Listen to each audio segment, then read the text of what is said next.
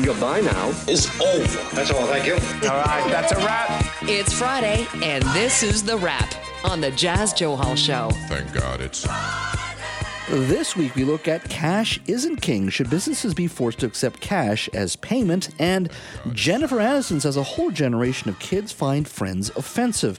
Are we just too sensitive? Joining us today is our regular Wrap panel. Leah Halib is a TV reporter and radio host. And Sarah Daniels is a real estate agent in South Surrey. She's an author and broadcaster as well. Leah, Sarah, welcome. What's happening, everyone? What's happening? I'll tell you what's happening. I went to Chipotle today. And I happen to have $20 in my pocket. Now, generally, I use credit cards, and I went and paid with my $20 bill, and the cashier just kind of looked at me like I was incredibly stupid. And they had to actually go to the back of the shop to find change because they didn't have it at the till. I swear. Now, the other day we did this segment, and it was based on an email I got from a listener who went to pay at Shoppers Drug Mart, and it was busy, so he went through a particular line and wanted to pay for something. It was $11 and some cents, and they wouldn't take cash at Shoppers Drug Mart. And this particular, yes. So that's the thing. So let me ask you this question. Leah, let me start with you first and foremost. First of all, do you carry cash in 2023? Okay, I know I sound shocked, but I don't carry cash, but I'm debit. So debit is like my main thing. I don't carry money on me, which I should probably just in case. Mm-hmm. But yeah, no, I'm debit, e-transfer, anything like that. I don't trying to use my credit cards often. Usually it's my debit pretty much. But I've never gone into Shoppers Drug Mart and been told I couldn't use cash or anything, although I don't use it, but I haven't seen that happen. So that's a first. I know. And it was quite angry, obviously. It was only at like $11 and some odd cents, but he was not happy. Yeah. Sarah, how about you? Do you carry cash still? I'm looking in my wallet right now. I have 4 $5 bills. $100 bills, y'all. That's or what she's $5. got. No, 4 $5 bills. 4 $5 bills. Big difference. But I actually have to purposely take out money because a neighborhood girl walks my dogs occasionally for me, and so I pay her in cash. So, but that's about the only time. And in fact, I've gone to stores before where I've pulled out money, and I've said like if it's not convenient. Because like a lot of small stores don't carry cash, and understandably so, right? I mean, with all the burglaries and stuff going on. Yeah, that makes sense. On top of losing everything else, you want to lose all your cash in your drawer? So we had John Green join us the other day. He's a lawyer, and listen to what he had to say in regards to cash and whether or not businesses need to accept cash. Nope, they don't. Really, civil contract law. So if you get two parties, so say someone comes to my law firm, and maybe it's a little bit different because I have a law society behind me, but say they come to my law firm and the law society is not involved, they can offer to pay for my legal or pay for services and anything that they want to offer, and I can accept it. If they want to trade me their car, I can accept that.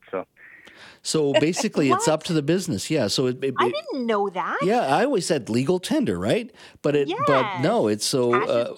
We had Talia Miller, one of our producers, told me when she was working at a retail outlet here downtown, and she sometimes will deal with angry customers who want to pay cash.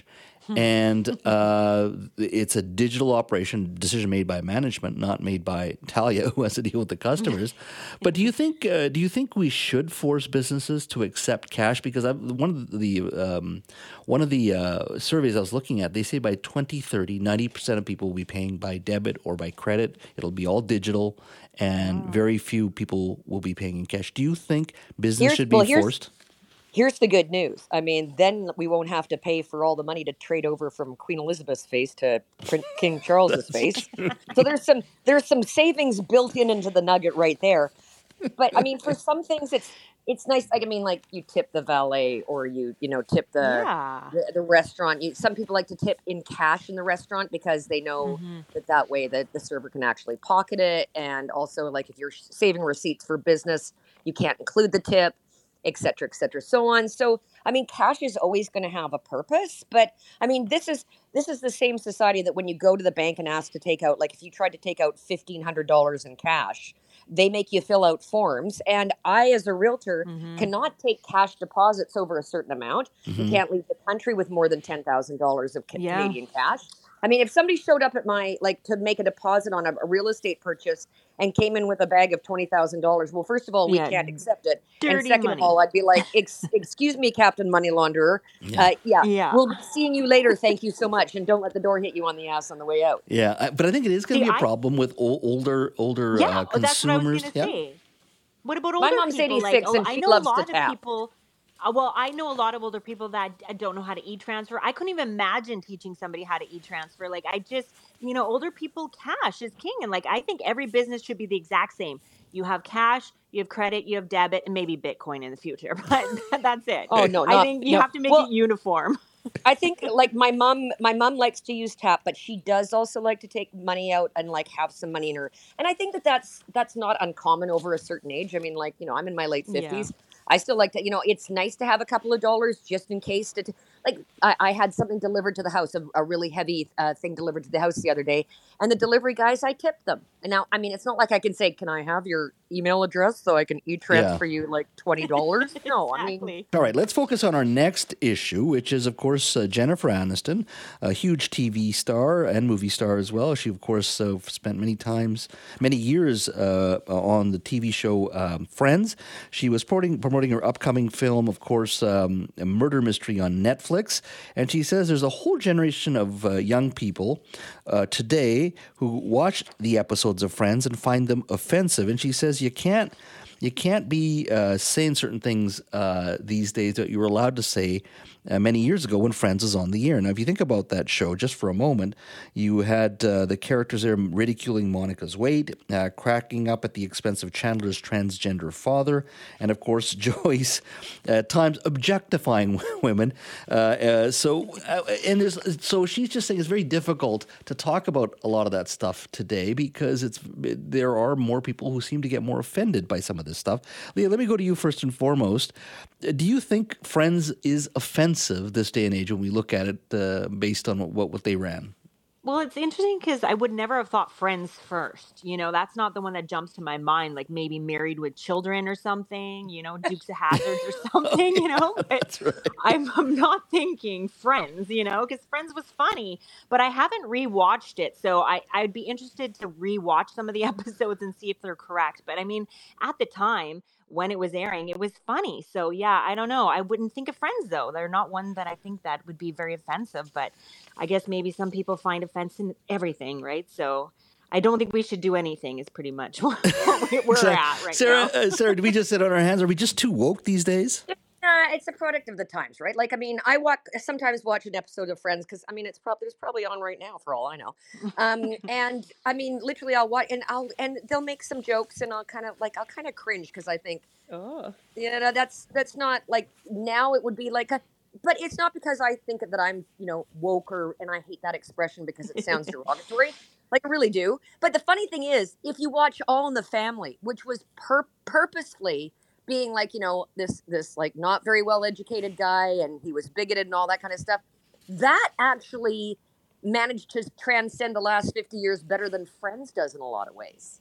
What? Because it's like if you watch it, it's kind of like it's making fun of like biases in a lot of ways, right? It's like, you're sort of looking at it from a different point. I mean, good Lord, watch Blazing Saddles. And I mean, that movie is hilarious, but you can't repeat anything about it that's on at all anymore. But it also sends up all sorts of bias and prejudices.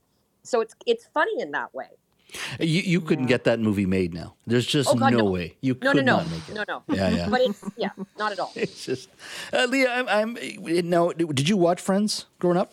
I did watch Friends growing up. Yeah, Friends was one of my favorite shows. Absolutely. Yeah, and there's also been complaints. Well, it wasn't the most diverse cast, but I watched it all the time. I love the show, and sometimes I think we just go back and we start judging these shows by the norms of today, and I don't think that's fair. Number one, and you can't because it's a different time, right? Yeah. Like you can't judge shows today by shows of 10, 20, 30, 40, 50 years ago. You just can't because things were accepted back then that they are now, that they are not now.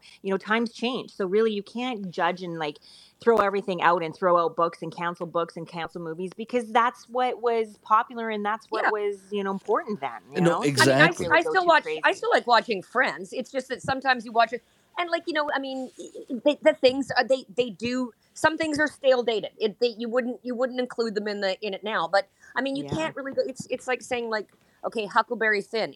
There's whole portions of that book that are incredibly offensive to a lot of people, but it's a product of its time. So you know, you have to read it. And if you were going to read it in a classroom, stuff like, yeah, is it upsetting to a lot of people? I'm sure it is. It's a product of its time, so it's kind of like a little piece of history, and you can't rewrite that. No, exactly. I was just reading the creator of the show, Marta Kaufman, said that told the Los Angeles Times that she felt guilty for the Friends' lack of diversity, so she pledged $4 million to her alma mater to provide scholarships to African American students. Guilty. I know. I'm just like, I wish I had that problem with guilt and had the money to do something about it. That would be awesome. Yeah, no doubt. I'm sorry.